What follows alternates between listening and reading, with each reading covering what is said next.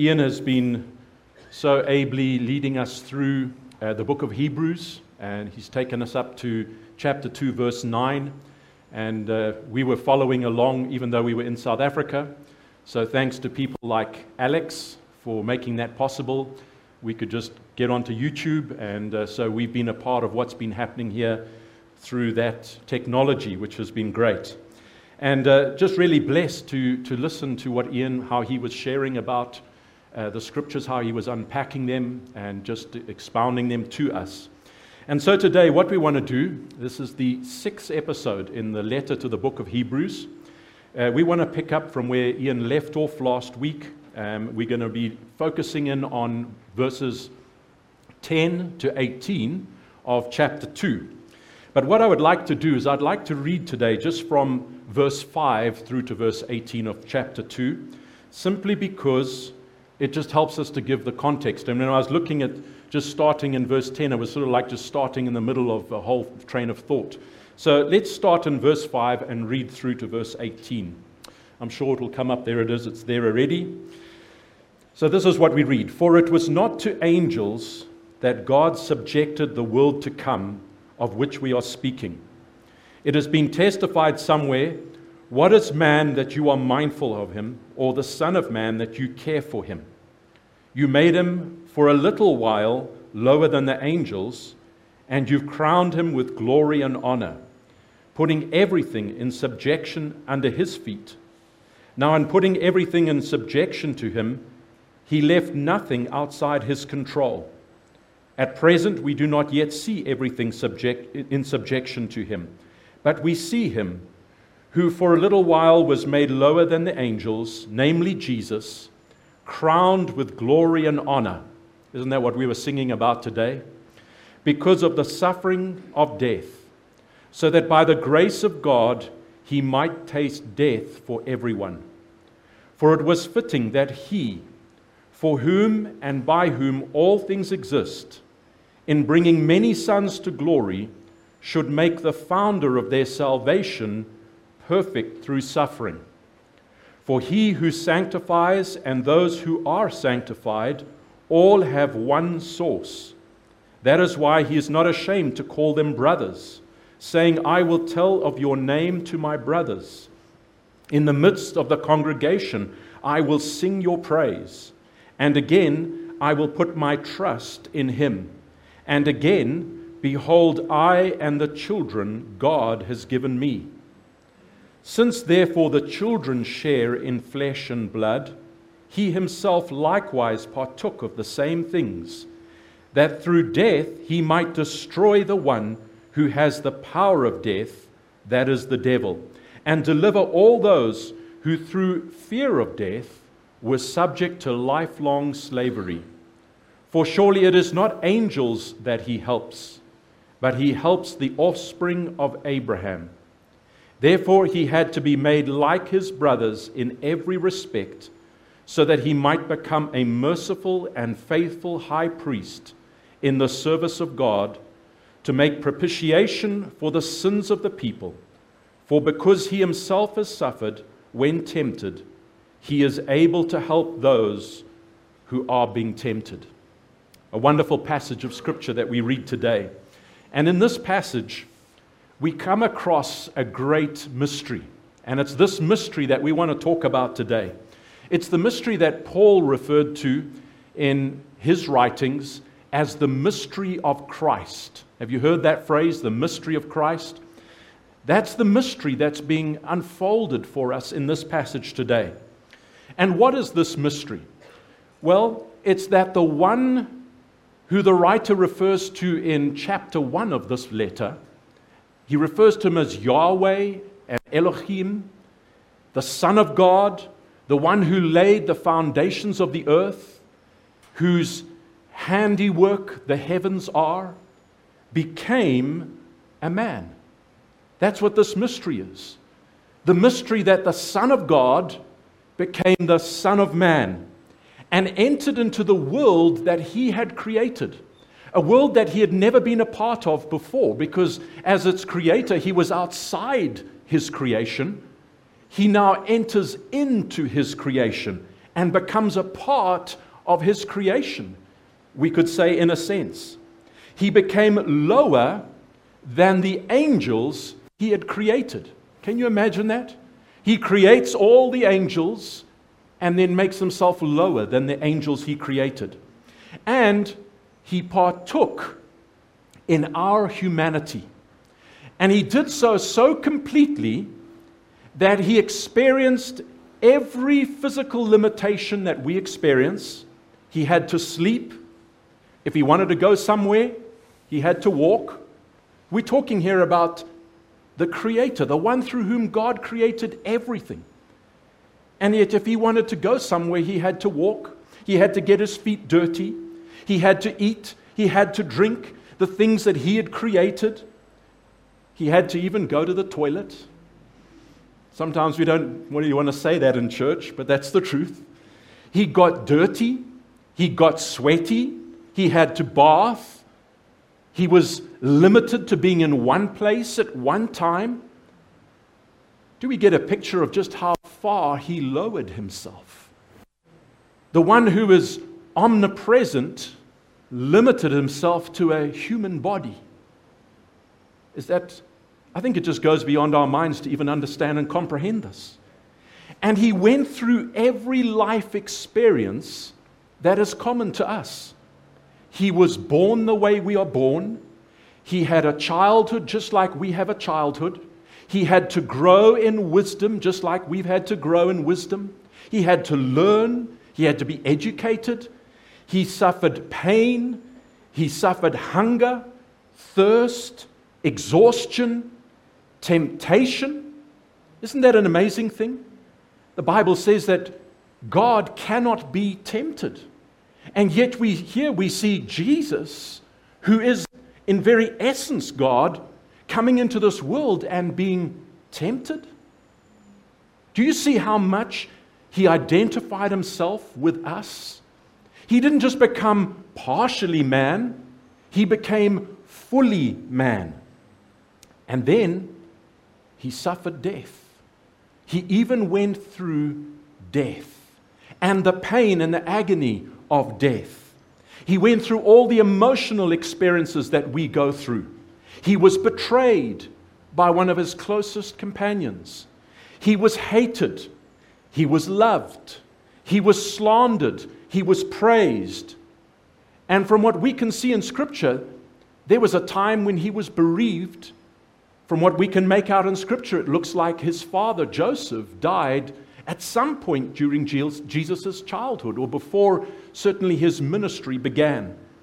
And so the Lord Jesus subjected himself to every experience that is common to humankind. And he did so completely that, as we see here in this passage, he calls us his brothers.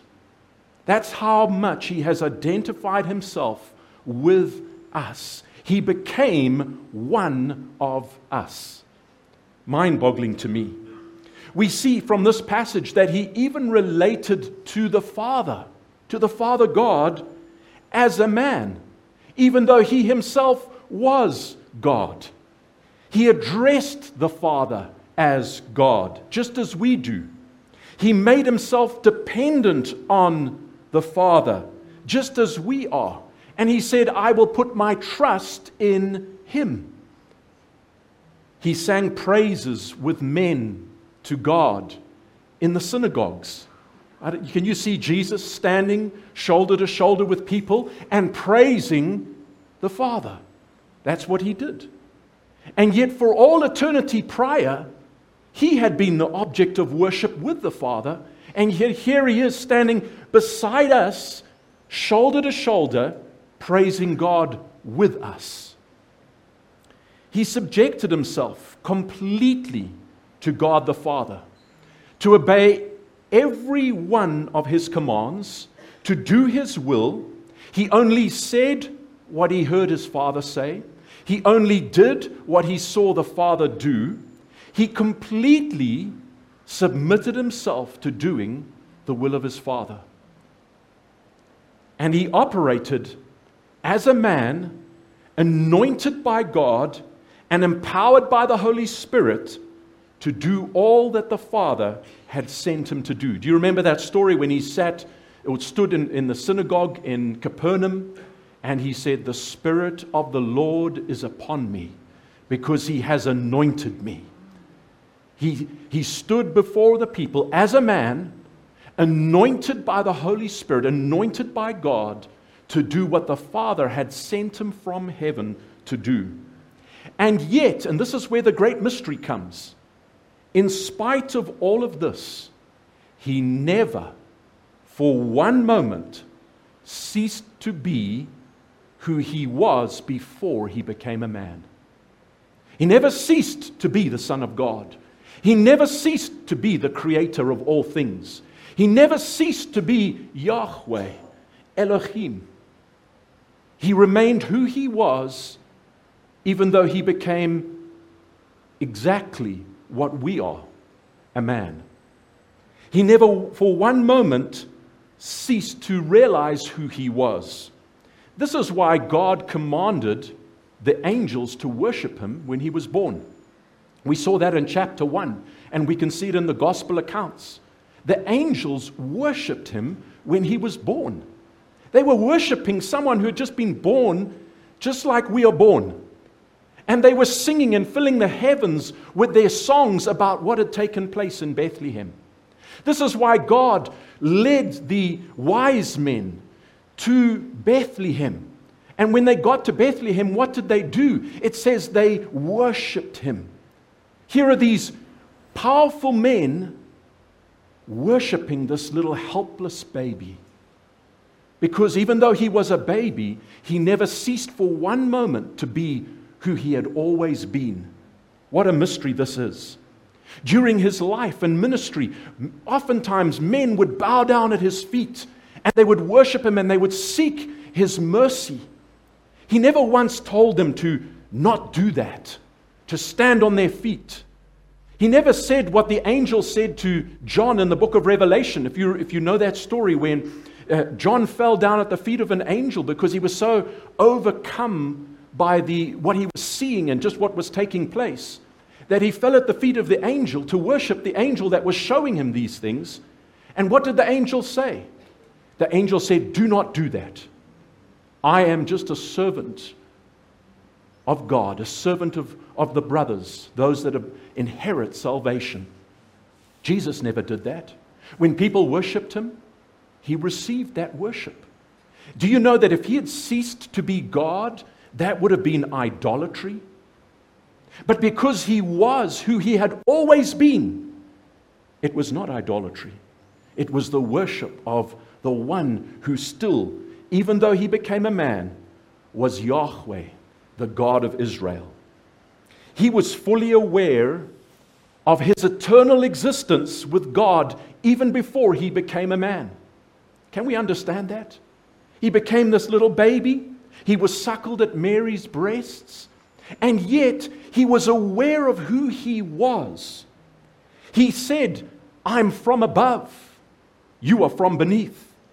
He said that he had seen the Father, that he knew the Father personally, that he had been glorified with the Father before the foundation of the world, and that he was going back to where he had come from. And so we see from his words that he was fully aware of who he was. He said at one time, "Before Abraham was born, I am." And he claimed the very title that God had given himself at the burning bush when he appeared to Moses. Jesus took that title and appropriated it for himself. And do you know what the Jews wanted to do? They knew what he was saying. They understood his language. They picked up stones. They wanted to stone him for blasphemy. Jesus knew throughout his time on this earth who he was. He said that he was one with the Father, that he was one with him in nature, in thought, in will, in purpose, in word, in deed. There was never a schism between him and the Father. What the Father thought, the Lord Jesus thought. What the Father said, the Lord Jesus said. What the Father did, the Lord Jesus did. There was never any division, never any disagreement. There was absolute perfect unity between him and his Father, even though he had become a man. And he was the exact representation of the Father. I don't know about you, but I love to just read the Gospels. I've spent hours and hours just meditating on the stories that we read in the Gospel accounts, and just being overcome by the wonder and the awe of who Jesus is. Just seeing him acting, seeing him healing the sick, seeing him just casting out demons with a word, just touching a leper and making him whole. Just a word and the dead rise, coming out of their tombs after 4 days of being in that tomb, decomposing. And I get overcome by just the wonder of who Jesus Christ is. And I've often prayed and I've often said, Lord, can I know you like the apostles knew you? Those that walked with you and talked with you? Can I know you like that? Can the wonder of who you are so fill me that I'm as filled with the wonder of who you are as they were? I mean, can you imagine being one of those apostles? Can you imagine walking with Jesus, living with him for 3 years? Can you imagine what it was like to see him rise after 3 days and just appear in your midst? To them, Christianity was no myth. It was just a story that we talk about on Sundays. Christianity was the absolute truth. The faith that we have to them was alive. It meant everything to them. And that's why they were prepared to go across sea and land to hostile environments, to barbarians, to people that didn't welcome strangers, and take this gospel to them. It's why they were willing to die for the name of Jesus Christ. It was because the wonder of what we're talking about today was so real to them. It wasn't just a myth. It wasn't just fiction. It wasn't just a nice story to entertain us. It was reality. And that's what I pray today it would be for every single one of us. That the fact that Jesus came into this world and has lived in this world and all that the gospel presents to us would be more real to us than even our very own name. I've often prayed that. I've often said, Lord, can the realities of the gospel be as real to me as the things that I touch and see around me? I don't want it just to be something that is just sort of this secondhand knowledge. And that's how I believe God wants it to be for every single one of us. I don't know if you want to join me in praying that for yourself. So even though Jesus became a man, fully man, completely holy man, there's one thing that he never became united with us in. Can you think of what it is? Sin. He became completely man, and yet he never once sinned. He is the epitome of perfection, of blamelessness, of holiness. When we see him, we see what holiness is. We see what doing God's will is like. We see actually what God wants us to be like. Do you know that every time we take the Lord's Supper, we are declaring this truth? What are we saying? When we take the wine, we're talking about the blood of Jesus. When we take the bread, we're talking about the body of Jesus. And what are we seeing? We're seeing Jesus became, and what are we saying? Jesus became flesh and blood. Every time we do that, we are declaring the very truths that we're talking about today. So now let's ask a question. Why did he do this? Why did he humble himself like this? Why did the one through whom the world was created, the one who was co-equal with God, who shared in the glory of God, willingly become a man? Why did he do it? I want to give you 5 reasons that are found in this passage.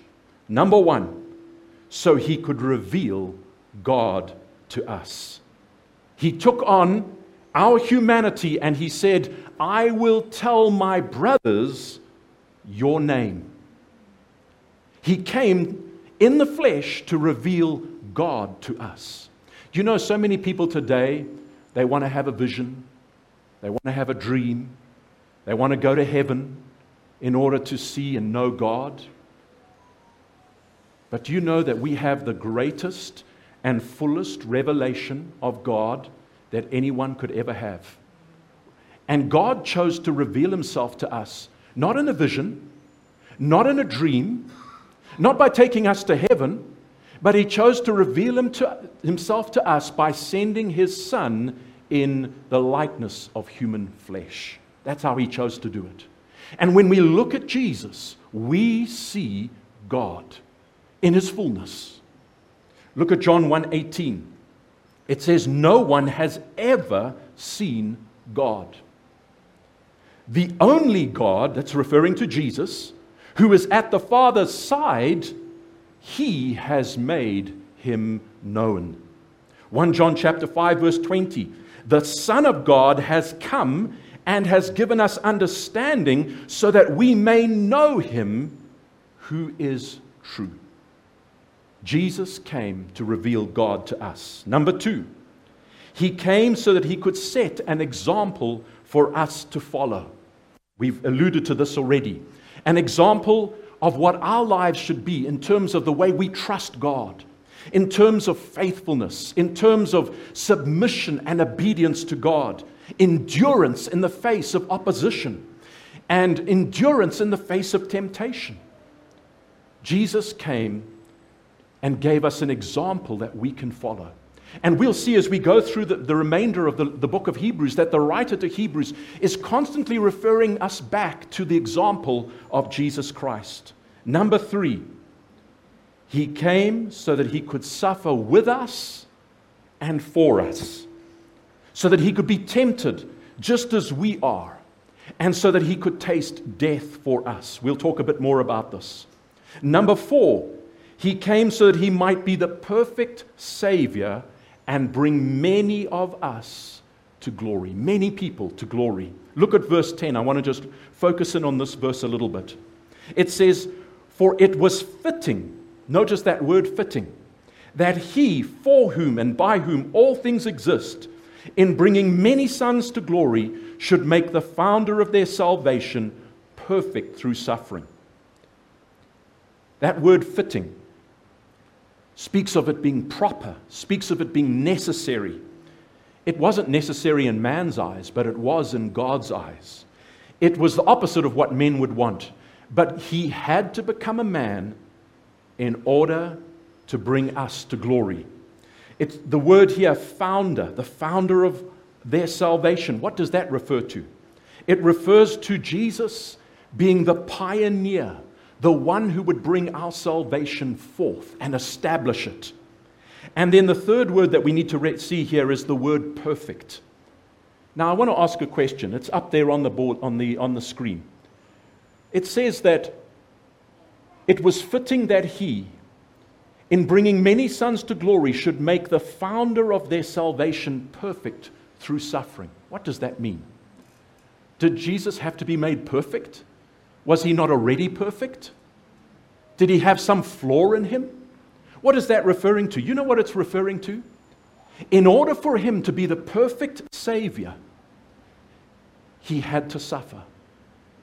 He could not save us without suffering. That word suffering speaks of completeness. For Jesus to be the complete Savior of mankind, he had to become a man and he had to suffer.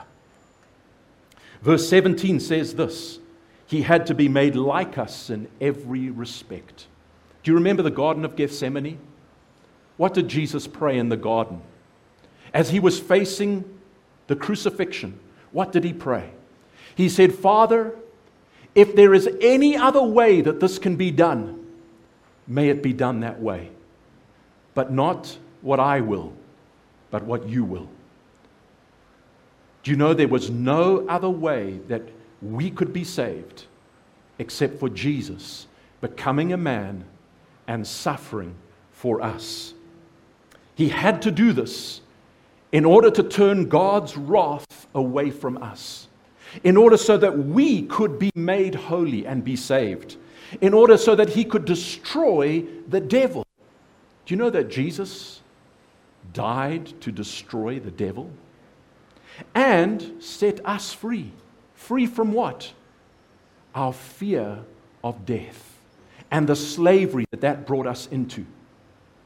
How many of you are afraid of dying? You know what? We may be afraid of the process of dying, the unknown elements of it. We might be afraid of maybe the suffering that we might have to go through as we pass from this life to the other. But you know that as believers in Jesus Christ, there is absolutely no reason for any of us to be afraid of death. Do you know why? Death has lost its sting. Death is like that scorpion.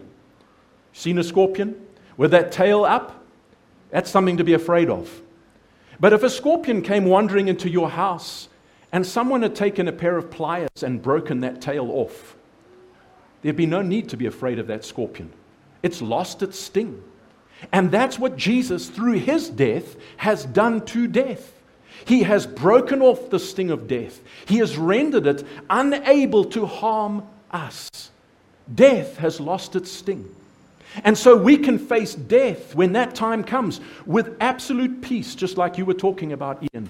You can face death with the confidence and assurance that death is just a graduation. That's all it is. A graduation into the presence of God, into the glory of God. Death has lost its sting because Jesus became a man and because he died for our sins on the cross.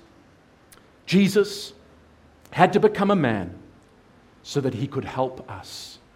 He had to suffer so that he could help us. And this is such a wonderful truth today, that we have a faithful and merciful high priest seated at the right hand of God.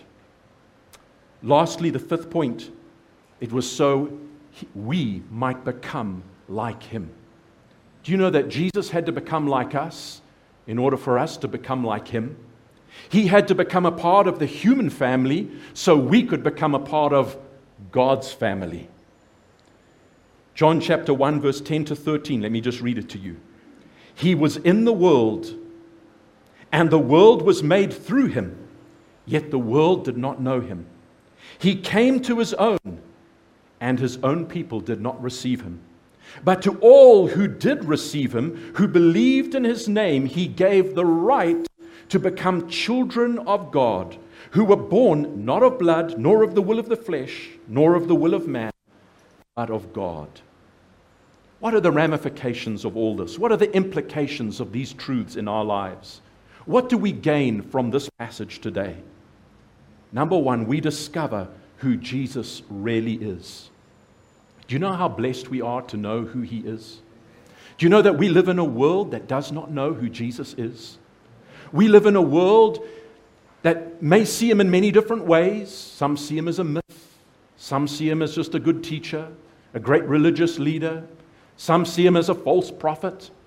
But no matter how people see him, the blessed are those who see him for who he really is. And I tell you, we can be so thankful today that God has opened our eyes to see Jesus for who he really is. Remember what he said to Peter? He said, Peter, who do you say I am? And Peter said, you are the Christ, the Son of the living God. And he said to him, blessed are you, Peter. You are blessed, because this has not been revealed to you by flesh and blood, but my Father who is in heaven.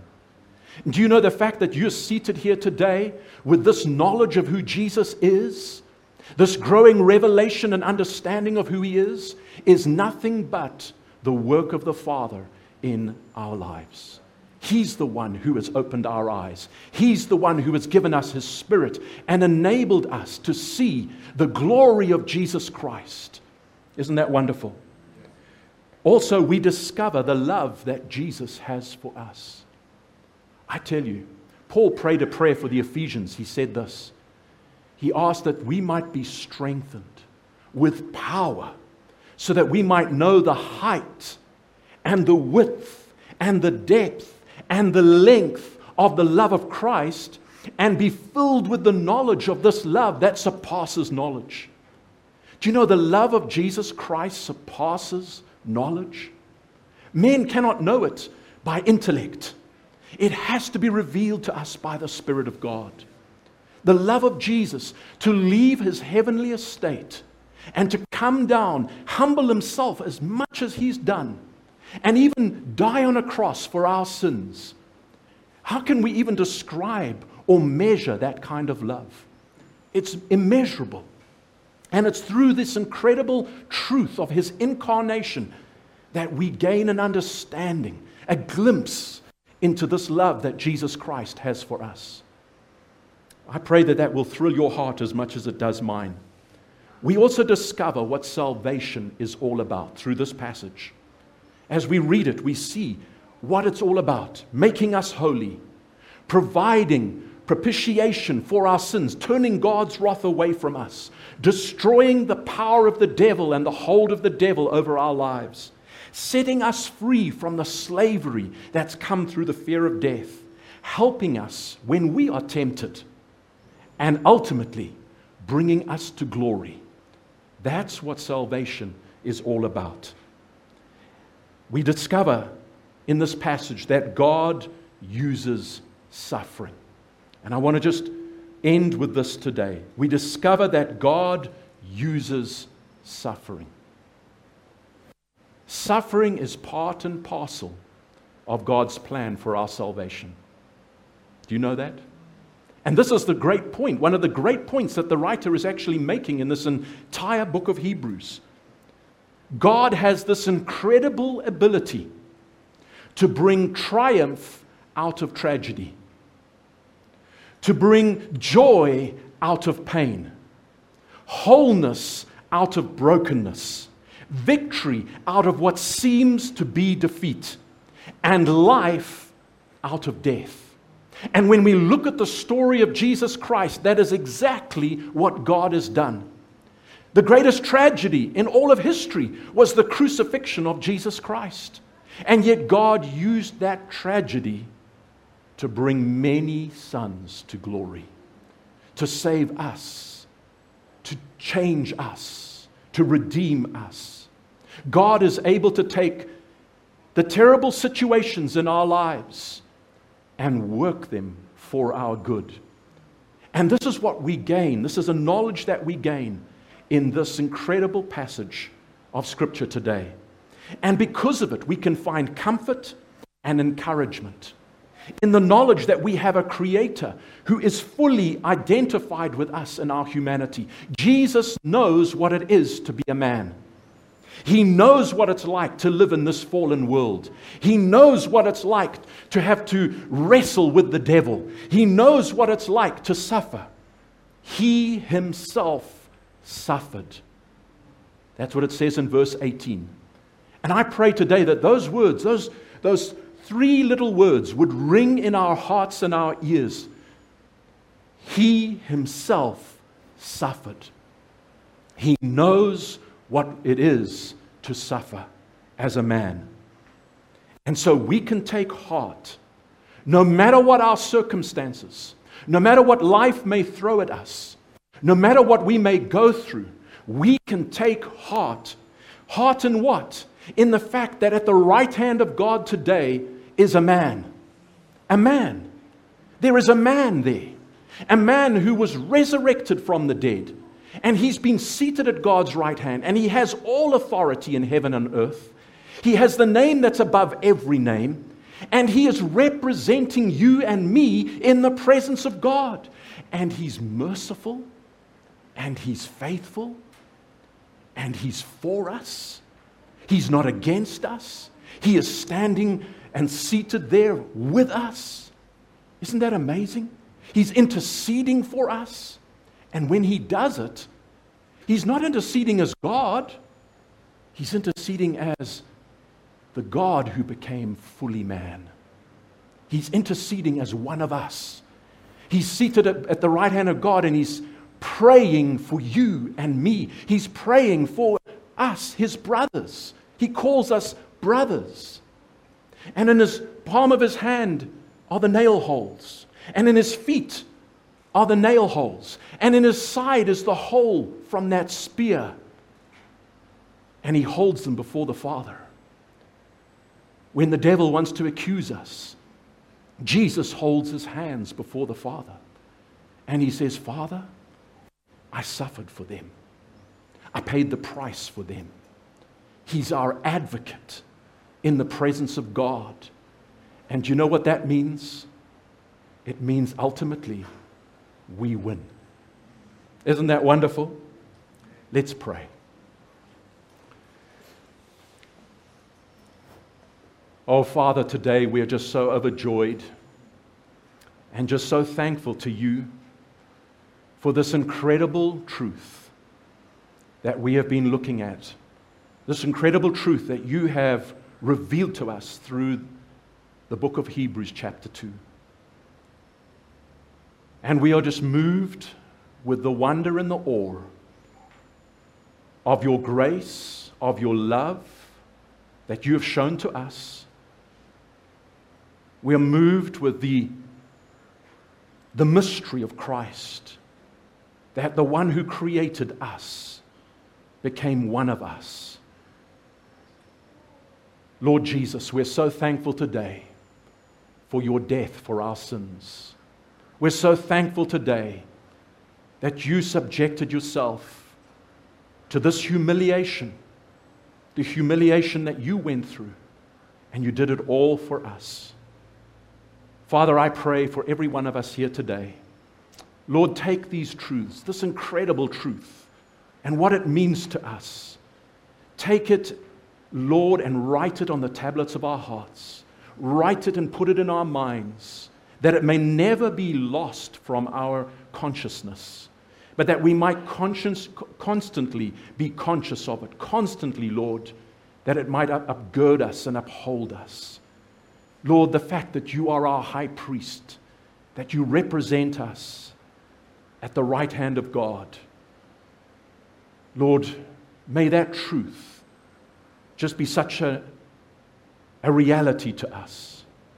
So I pray for every person here today, Father, that what I've shared today would not just be words coming from the mouth of some man, that would not just sound like some Greek myth, but Lord, that the reality of what these words mean to us would just strike our hearts. Father, we are just so grateful to be your people, to be amongst the blessed whom you have revealed yourself to us through your Son and revealed your Son to us. I pray for everyone today, Lord. May you bless us with peace through these truths. May you bless us with joy through these truths.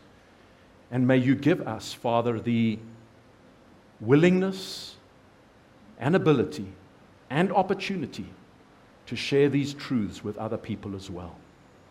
We ask this in Jesus' name. Amen.